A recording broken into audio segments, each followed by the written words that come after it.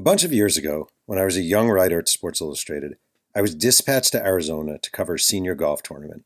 I knew nothing about golf and nothing about covering golf. I did notice, however, that many of the writers observing everything were sitting in the clubhouse in front of televisions, which struck me as lazy.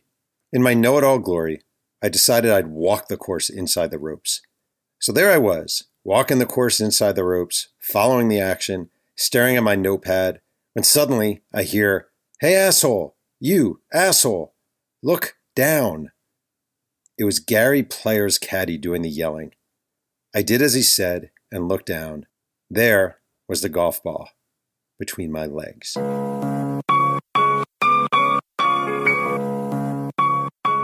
My name is Jeff Pearlman. I'm the New York Times bestselling author of 9 books and the host of Two Writers Sing and Yang, the podcast where one writer, me, talks writing with another writer every single week.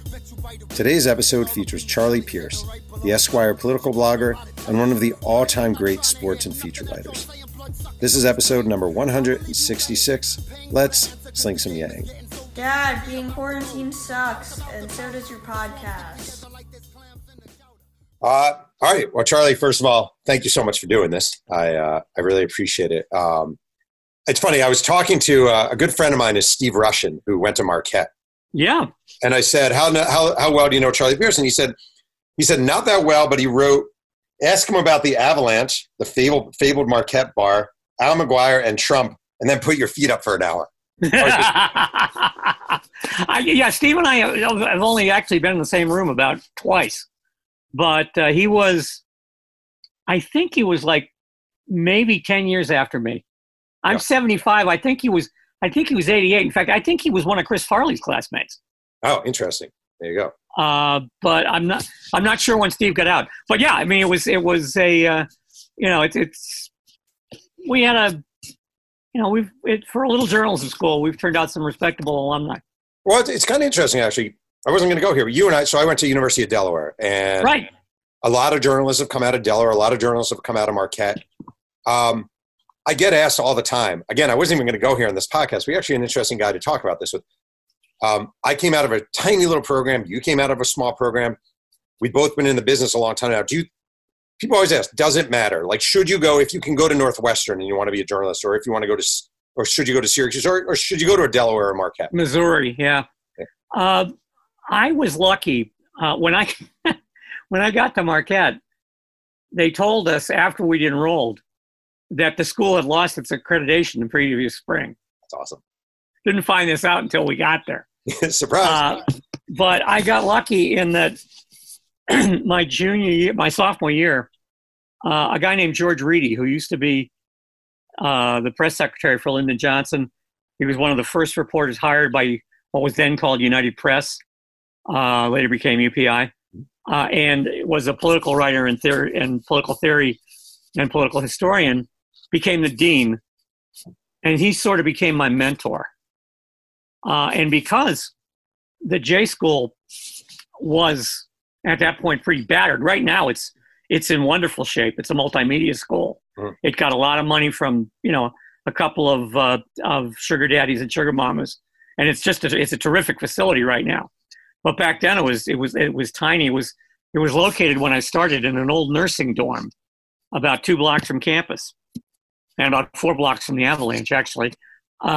And George, because we didn't have enough, we had enough classes to get enough credits in journalism, but we didn't have enough classes to get enough credits to graduate. Right. So we all took. And George encouraged us. He encouraged us to take all kinds of different courses and essentially treat the university as a candy store. And so I wound up taking a lot of history. I wound up taking a couple of English courses, probably not as many as I should have. And we had to take 12 hours of theology. This was back when you had to take 12 of philosophy and 12 of theology, it being a Jesuit school and all. And I didn't want to take theoretical theology. I just didn't want to read a bunch of lugubrious Germans. Mm-hmm.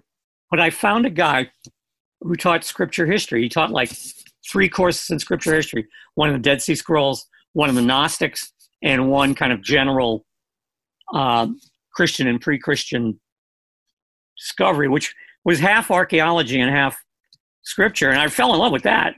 So I took this one guy's course. I took like 3 courses. So when Dan Brown's book came out, and everybody learned about the Gospel of Judas and all this other stuff, I was already there. I'd learned about that when I was like 20 years old. But I was happy that I went there in that I learned a lot. The best thing I learned in journalism school was that I learned how to do a title search. We had a course where you learned how to use government records. So I learned how to do a title search. Yeah. But other than that, I wrote the way I wanted to write. And I never stopped, and it caused me some trouble with some members of the faculty there. But I always had George to go, talk to at the end of the day. So that was very important to me. Wait, what was we all have our stories. What was your biggest trouble you caused or got in while at Marquette? Well, there was the biggest trouble I got was the biggest troublemaking story I got was that I caught the student body president forging letters to the editor of the school paper in his own name under other names. Wow!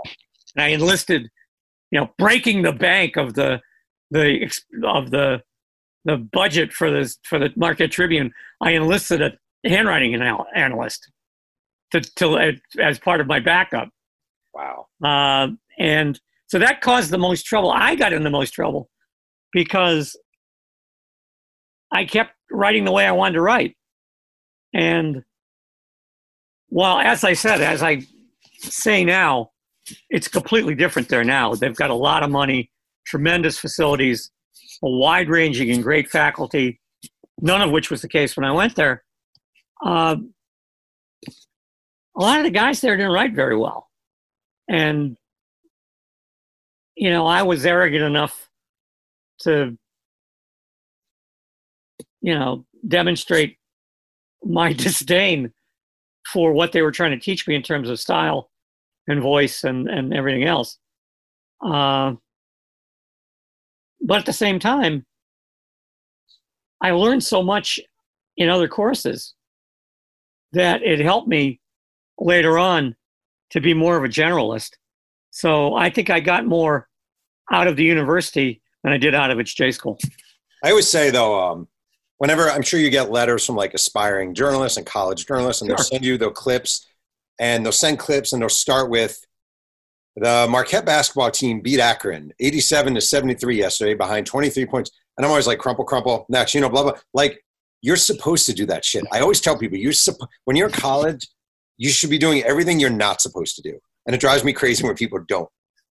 Maybe. Yeah, I mean, it's the one time, in your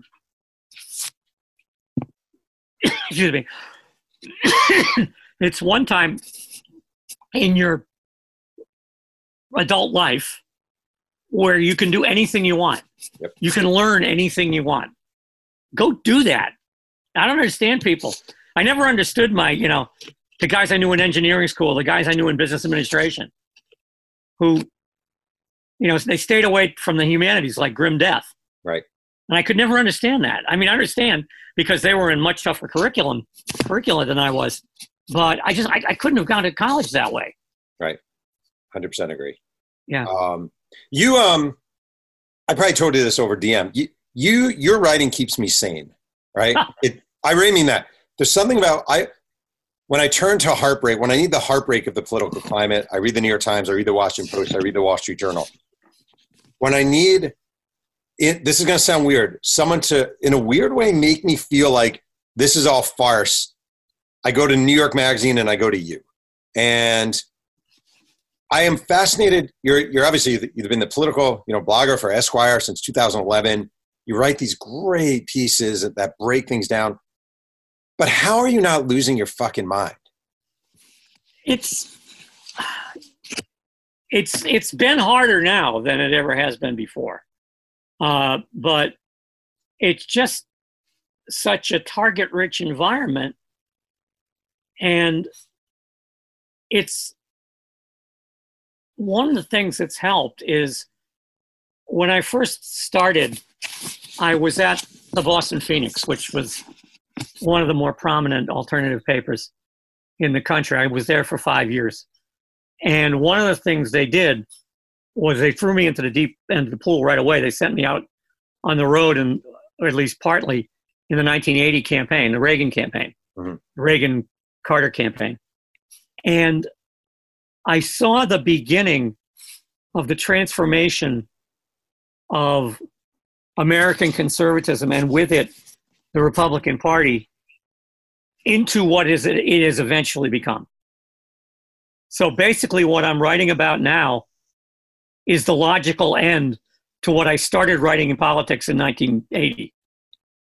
It's a straight line. Right, the marriage of splinter American Protestantism to conservative economic ideology, the lack of respect for empirical science, the lack of respect for reason, all of these things started in the 1980s. The deliberate turning of the back of the Republican traditions as far as conservation and as far as race relations. They were the party of Lincoln for a lot of years. Right. Beginning in about 1964, they turned their back on that. That really accelerated with Reagan, as did the beginning of the deregulation, which we have now, and all of these we are now seeing in their culmination with the situation we find ourselves in now. As I said, 30 years of republicanism made someone like Donald Trump not merely possible, but inevitable. We're just lucky. I say lucky because it's a relative thing. We're just fortunate that he's really bad at it. If it had culminated in a really effective authoritarian, we would be in deeper grief than we are now. Do you feel like, as a writer, having covered Reagan, Carter, Anderson in 1980, I threw in Anderson to impress you, by the way. Yeah, I voted for him. Yeah. The only Republican I've ever voted for president. Yeah, I love John Anderson. Do you feel that covering that gives you a long game viewpoint that allows you to see this for what it is, as opposed to, because I feel like what you lack in a good way is, holy shit, the world's coming to an end, this is it, we're all done. I don't get that vibe from you. I get, this is really fucked up, but here's what it is. Yeah, well, I think, and this comes from George Reedy, who I mentioned before. He would hold impromptu seminars in his office at the end of the day, where he would take the bottle of whiskey out of the desk drawer, and pour for us and tell us. And one of his fundamental axioms that I just absolutely latched onto and have never let go of is that almost nothing in American politics is new, be that an idea or a crisis or anything. Right. Something similar to it has happened before. And all you have to do is go back and do enough reading and do enough research to tease it out. And, we've had out of control departments of justice before. The Palmer raids in the 1920s, in the late teens and early 1920s. We're shipping people they were shipping anybody, left of Woodrow Wilson out of the country. Right. So that was something that George really, impressed on me. He also used to say that the worst kind of journalistic narcissism was to believe that the problems you have are more serious than the problems anybody else has ever had. Interesting. As he always said, we had a civil war. Right. So I think that encouraged me early on to take a longer view towards things. Interesting. Plus, I love to marinate in books and in history. And when I would go out back in the days where you could leave your house and go research a story, if I would go to a town, the first place I would go would be the local history section of the town library. Oh, yeah. Because there's always a 60-year-old volunteer who is dying to tell you everything. Because nobody comes in and ever asks him or her a question. 100%. So you go in, you say, okay, if you're writing about, say, a ball player from this little town, you say, all right, tell me about the flood in 1953. And this person will just rattle off, she'll show you stuff to read, give you the clips from the local newspapers, show you the local history books. So then you go to the guy that you're writing about, and instead of saying, how did it feel to strike out 3 guys in the 9th inning and win that game, you could say, hey, you were 9 when the flood hit. What was that like?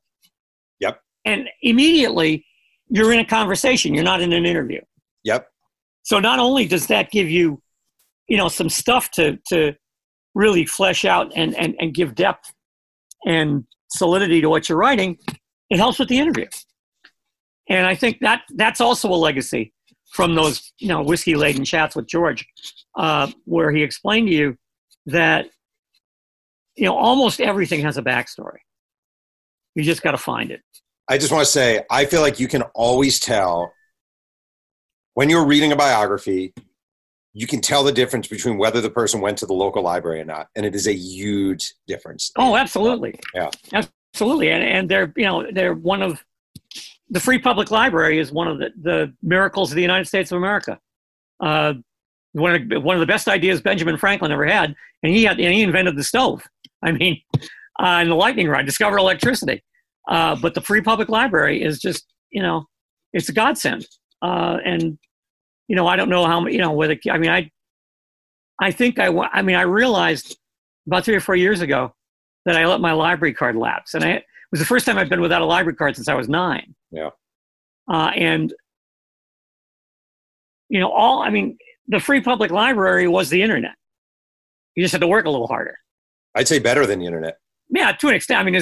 There's probably less garbage in it. Yeah. But, that was always my rule. I go to, War Road, Minnesota or Southern University or something and, just go to the library and just sit there and marinate. Don't use half of it, but you'll know stuff. Yeah. You'll learn stuff. Oh, yeah. And without curiosity, there's no point in doing this job. Did you ever have the fortune of going to the Sports Illustrated library? No, I've been using the vault, which I love. Oh, and of course, I had every issue from about 1966 on under my bed when I went to college. My mother threw them all out along with all my comic books. Damn it. I glory in the vault. I go back and read I go back and read Frank DeFord on, Jimmy Connors or Irvy the Whale. Oh yeah. Or Jenkins on the Nebraska-Oklahoma game in 1971. All the stuff that you would read every week. These guys would produce this every week. Yeah. It was astonishing to me. So when I was a kid, my parents would only subscribe to Sport magazine because Sports Illustrated was too expensive and nobody cared about sports in my house. But my neighbor one house over was this guy named John Daly, long deceased. And he got SI, and he would bundle them and put them on the curb for the garbage men to pick up. Yep. And I would always run over when it was night and no one was looking, take the bundle, bring it back. I still have them under my bed, all the old. Yeah, Sport magazine wasn't bad. No. Back in the day, they ran some very strong investigative stuff and some very strong profiles. I think Bill Hines wrote for Sport magazine for a while. Yeah.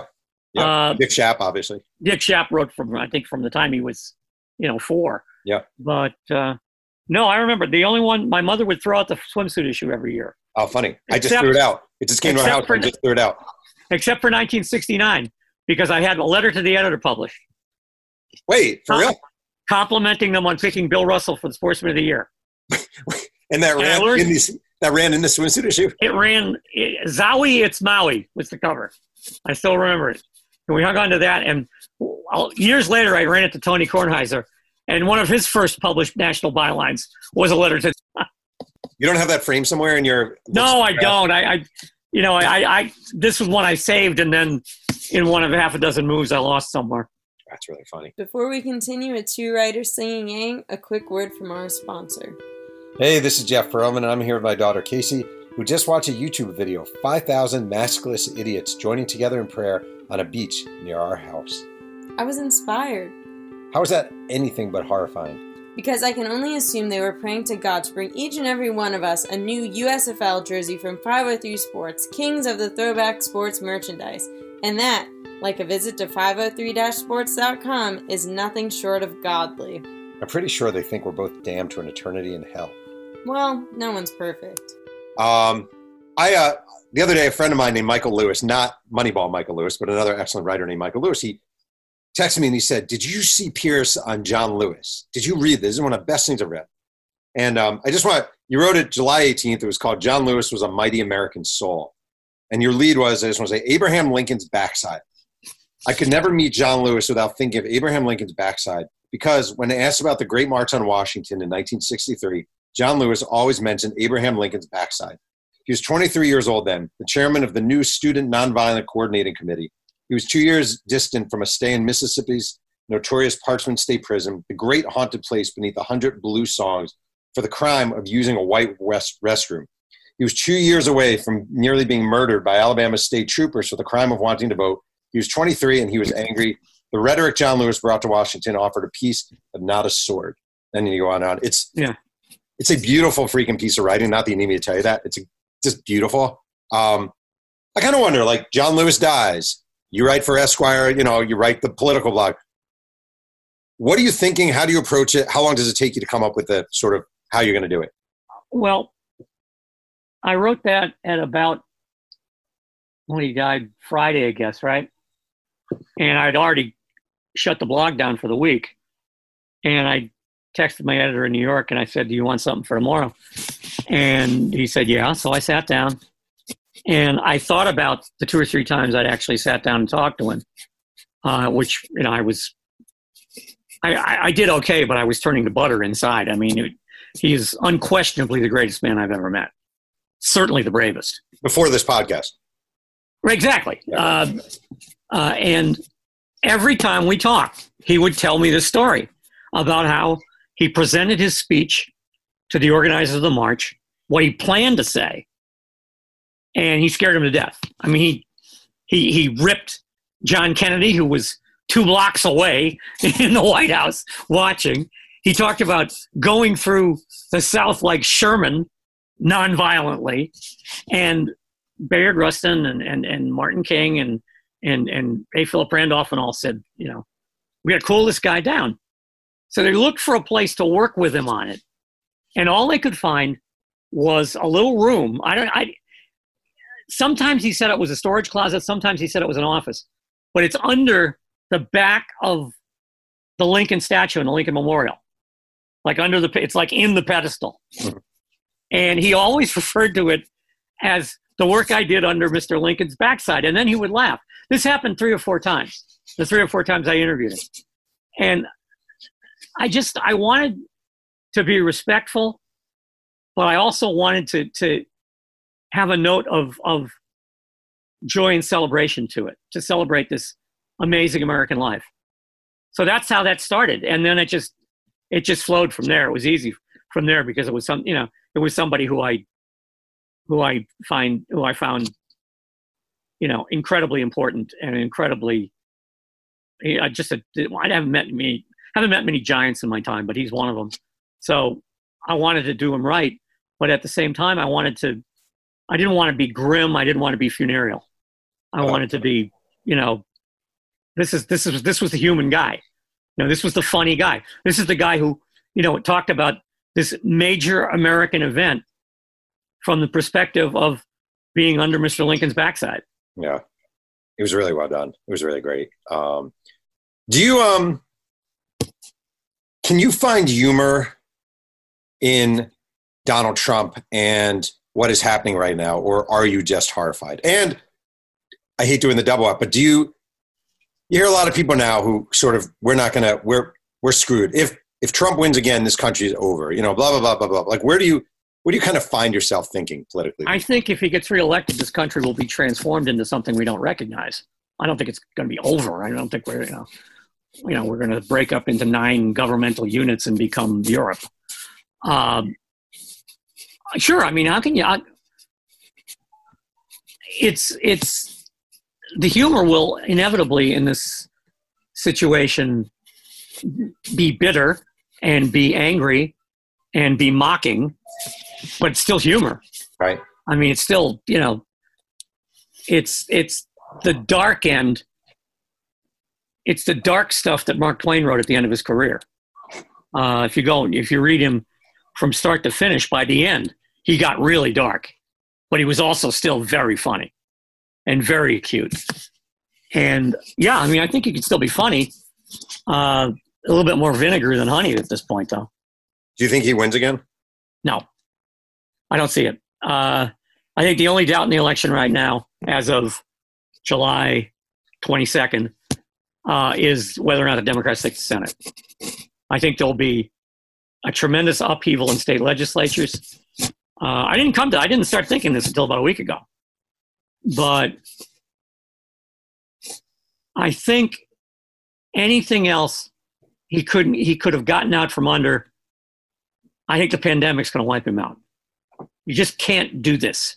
You can't have 140,000 Americans die on your watch and have nobody in the country believe what you're saying about those deaths and survive. If he manages to survive politically, everything I know about politics is wrong, or something's hinky, because this is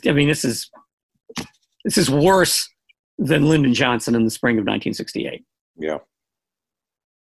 So it's happening down the street. It's happening to your grandmother. It's not happening to 19-year-old draftees from across town. It's happening, to your grandmother, to your mother, your aging parents, who, if they're not sick, are dying, and if they're not dying, they're terrified. It's all around you. I walked to the post office today. The first time I'd strayed really out of my neighborhood since St. Patrick's Day. It was weird. I mean, it was strange. It was like, and this is a post office I've been to, God, I don't know, 400 or 500 times probably. Yeah. In my life.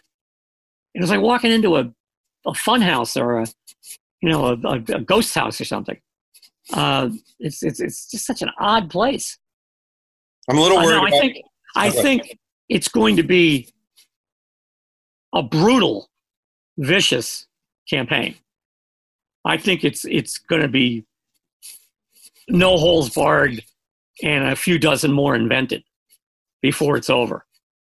But I think it could be an enormously brutal campaign leading to a fairly easy election. I hope so. But, who knows? I mean, who knows what shenanigans will go on at the polls? Yeah. You wrote for The National. I did.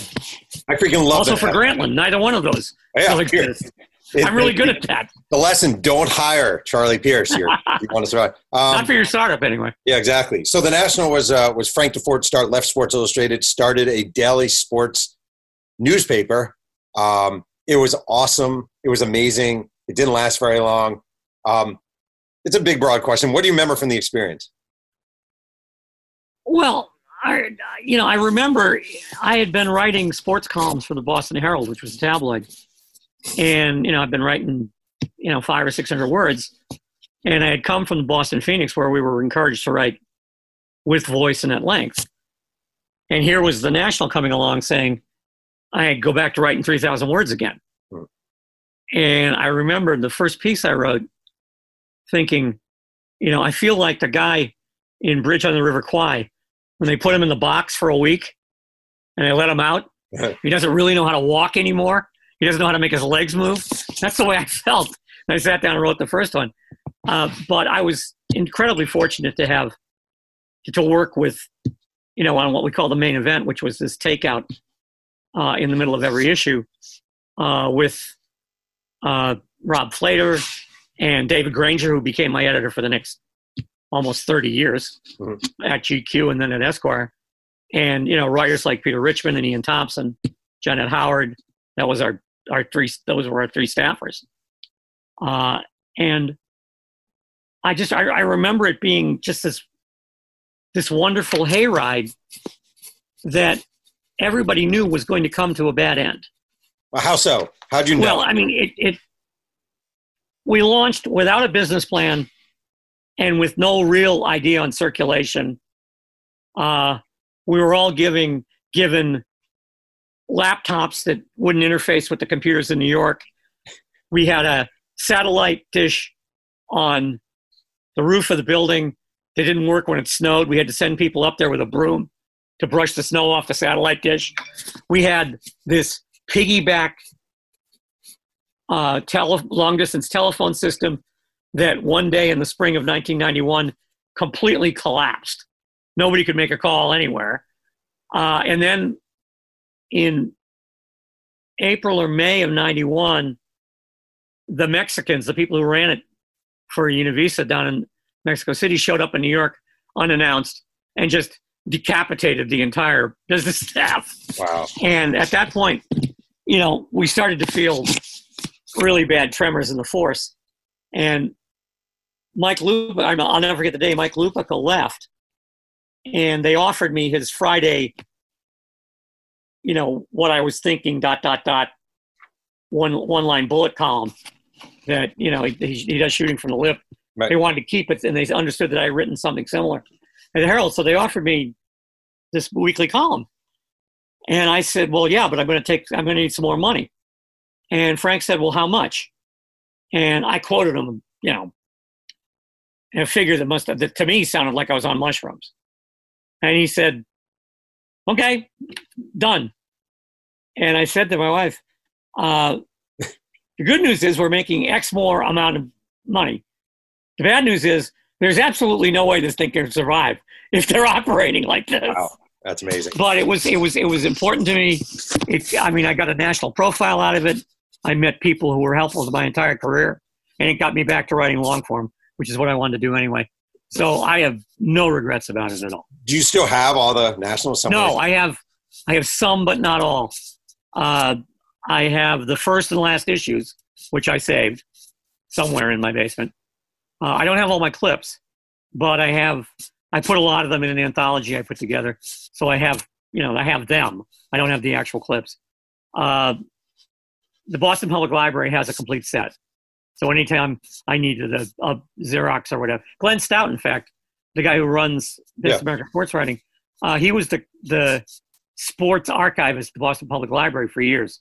He made it a point to get every issue of the National. So in the BPL, in the stacks, they have a complete set. So anytime I need, if I ever need to make a Xerox, I can go there and get one. I just realized something. I just thought of this. You were the final editor of the Best American Sports Writing? No. Jackie McMullen will be. They're doing one more issue. So it's Jackie. You did the year before. I did this year. I did the one that's on the stands now. Jackie will do next year, and that'll be it. And I did last year. So So I don't know. Is that a sign of the death of Best American Sports Writing, which I know for a lot? Houghton Mifflin is doing away with the whole series. They're doing away with Best Science Writing, Best Travel Writing, Best. I guess they did Best Short Stories. They're doing away with that whole genre. Is that just? I think it's a terrible idea. Is that a sign? I think it's a terrible idea. I think it's a sign at the time. Of course, and they did it. They made this decision before the pandemic. Yeah. So it's not the pandemic. It's a conscious business decision. I think it's too bad. I think it was a great thing to have brought back. I have several of the old Best American Sports Writing from the 60s down in my library, and I was glad when they brought them back. Yeah. The National was very happy with it because even though most of the people who judged the various journalism awards hated us and wouldn't give us awards, Best American Sports Writing was always good to us. Yeah. So that helped.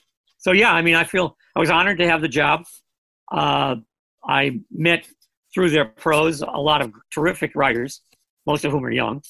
And I was just happy to do it. I was glad to be asked. It was it was more work than I thought it would be.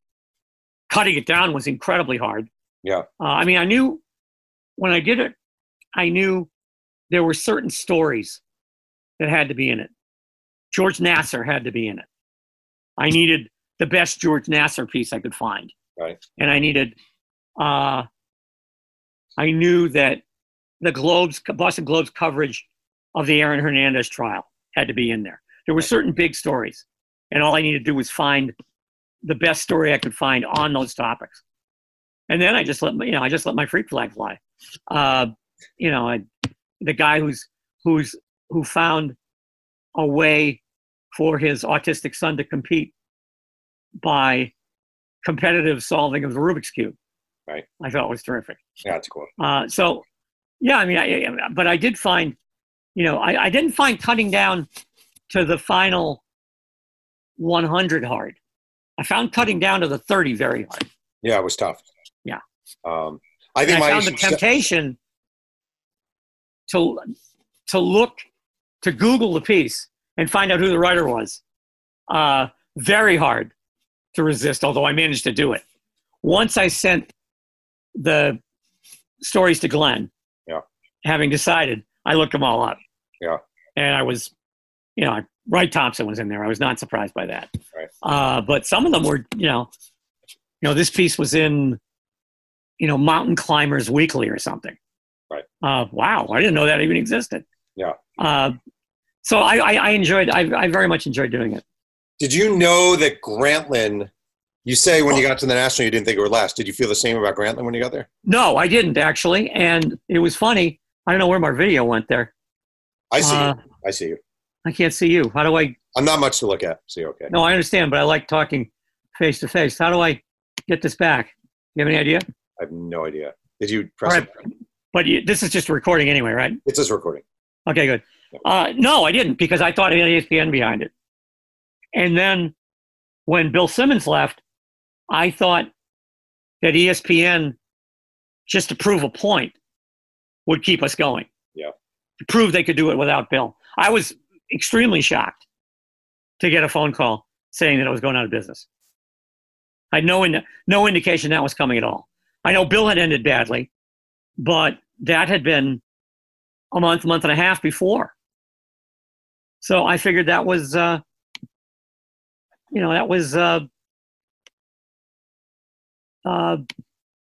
had cleared that hurdle. Right. Wait, I'm interested. I wasn't going to ask about this because I didn't think of it. But so when Simmons came along at first, I liked him. Then I wasn't a huge fan because I didn't love all the sort of homerism of, Celtics and Boston sports. And I was I tend to be stodgy at times, and I tend to be traditionalist, and where I, this and that. I do have those impulses. And now I kind of look at him and I think, you know what? This guy figured out something that a lot of people haven't figured out. He actually did something inventive and unique, and he's taken this brand and blah, blah, blah, in a time when you need to do that. Where do you fall on kind of the Simmons? Well, I think outside of Matt Drudge and maybe Josh Marshall, I don't know of any single individual who saw the potential of the internet more clearly than Bill Simmons did. Yeah. He decided that he wasn't going to take the conventional career path into journalism, which is to go to a small paper and wait your turn, slightly bigger paper and wait your turn, a big paper, wait your turn. He did pretty much what he had for the internet. I had with the alternative press. Right. It was you didn't go over the barriers. You went around them. He had the internet. Yep. And he has monetized it and exploited its potential far beyond even Drudge. I mean, and the other thing about Bill, which I didn't know until I worked at Grantland, he's a remarkable talent scout. For a couple of reasons. Number one, he really recognizes good writers. And number two, he's not overawed by credentials. Right. If you are just starting out and you've only written on the internet and your stuff is good, he will find you, he will seek you out, and he will publish you. Right. And he's very rarely wrong. If you look at the people, he brought in through Grantland and the people he's bringing in through the Ringer now. Right. Do you miss writing long pieces? I do. In fact, I just did one. I just did a profile for Esquire magazine. Will run in the fall on Jamie Harrison, the guy who's running against Lindsey Graham in South Carolina. Jamie Harrison. And it was fun. It was weird because I had to do the research all over Zoom. Yeah. I couldn't go anywhere. Yeah. Which made me feel like I'd only done half the job, Yeah. But I had met him at a political event in South Carolina last fall. Actually, at the end of last summer, beginning of last fall. And I had a lot of stuff from that I hadn't used. So I was able to put some life into it. And, so it isn't just all stuff by Zoom. But I do miss it, and I want to do more of it. Does a guy like Harrison, like when you were doing a story, like a magazine piece for the Boston Globe magazine or a lengthy piece for Esquire or whatever, a decade ago or however long, are they still in 2020, 2019, this era, as excited to have an Esquire profile done on it? I think we all, anybody who was a sports writer, as I was through the late 70s and early 80s and through the 80s, knew that, we had taken second share to television. Yeah. I mean, that was just the way of the world. It happened, long before I ever got into the business. And that was just the way it was. Now, though, between the internet, television, the splintered world of television, video, social media, and athletes having their own direct connection with the fans, I think, while I love to do them and I think they're worthwhile, long magazine pieces are I don't want to say they're an anachronism, but they don't carry the clout they once did. Yeah.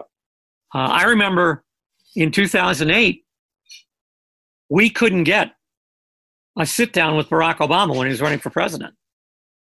But Simmons did, because his people thought having Barack Obama sit for an interview at ESPN 2 or page 2, the ESPN.com, would mean more to their campaign than having a profile in Esquire. Yeah. And, that's the way of the world. And it's hard. I mean, you've got to resist the temptation to think you're writing for yourself. But that's really hard sometimes. It's interesting. I wrote a Walter Payton biography about a decade ago, and it was excerpted on the cover of Sports Illustrated. And I was giddy, euphoric, couldn't have been happier, great, blah, blah, blah. This is awesome. I would say nowadays, and this sucks, but I would say the value of a Sports Illustrated cover excerpt is less than being on the some blog, like an ESPN Bleacher Report or Esquire bloggers. It's just like, it just doesn't carry it anymore. No, I agree. And, that to me is a loss. Yeah. A personal loss, because I grew up reading those guys and they went a long way towards pointing me toward what I wanted to do. And, I just think that, writing in depth still has place. I mean, all you've got to do is see what David Remnick has done at the New Yorker, or what, I mean, it was you can't understand, race in this country in 2020 without reading Ta-Nehisi Coates. You just can't. I mean, you're missing half the story. Right. And that's a long form essay. That's his his métier. So I think there's still a place for it, but you have to recognize that, as you said, you have to prove your own value much more than you used to. Right. And I think personal branding has moved ahead of publication branding in terms of influence. Definitely. I mean, I think, definitely, maybe even ESPN magazine doesn't count as much as Bill Simmons. I would agree, 100%. Or Stephen A. Smith or whoever. Yeah, you're right. You know who's figured that out, and I hate it because I can't stand him as a personality, is Skip Bayless. Skip Bayless figured that out. Yeah, I mean, I don't know what he does with it. Makes money. He's a hot take artist, but I don't know that he's writing anything. I was speaking totally in terms of people sitting for interviews. But yeah, I mean, I think, that's, we're all, in a lot of ways, Norman Mailer had a book called Advertisements for Myself. Yeah. And in a lot of ways, damn it, that's what we're doing. Yeah. And I don't like it either. But at this point, it's sink or swim. Yeah. Let me ask you a final question, because I ask everyone who comes on this. Sure. What is your biggest experience with an asshole from your journalism career? Your most memorable or noteworthy? Oh, boy. Let me think.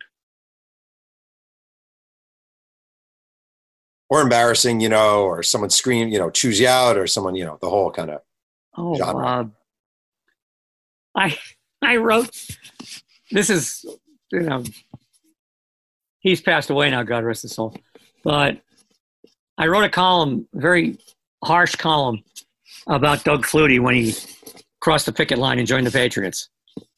I think the word Rumpelstiltskin appeared in it a couple times. And his father called me at the Herald and invited me to drive out to Natick so he could punch me in the nose. Wow. And I said, Dick, think about what you just said. Why would I get in my car and drive 25 minutes through rush hour traffic so you can hit me in the nose? If you want to hit me in the nose, come to the Herald and hit me in the nose. That's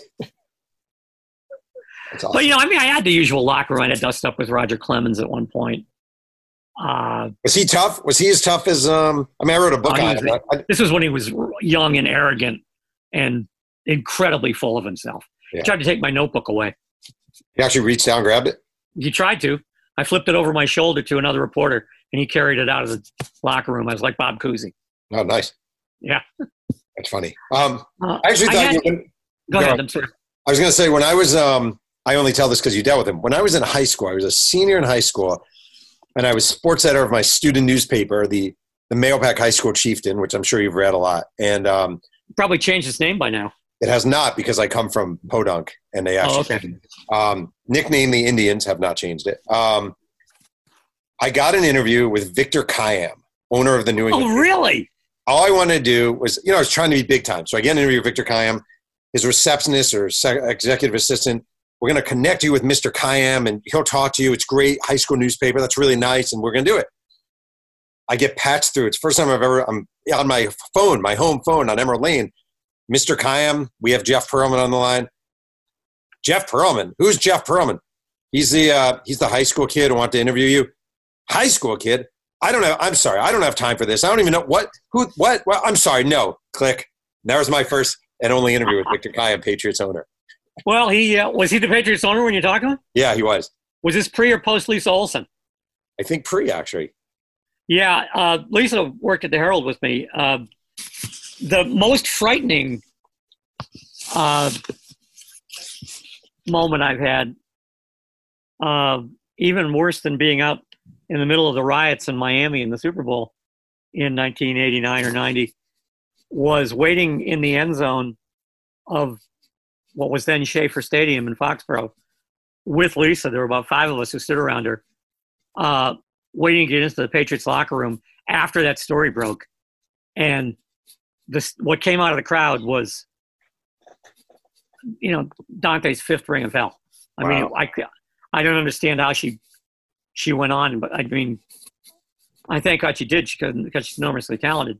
But I've never heard anything like that before. I want to thank today's guest, Charlie Pierce, for joining me on Two Writers Sing and Yang. You can follow Charlie on Twitter at Charles P. Pierce and read his stuff at the Esquire Politics blog.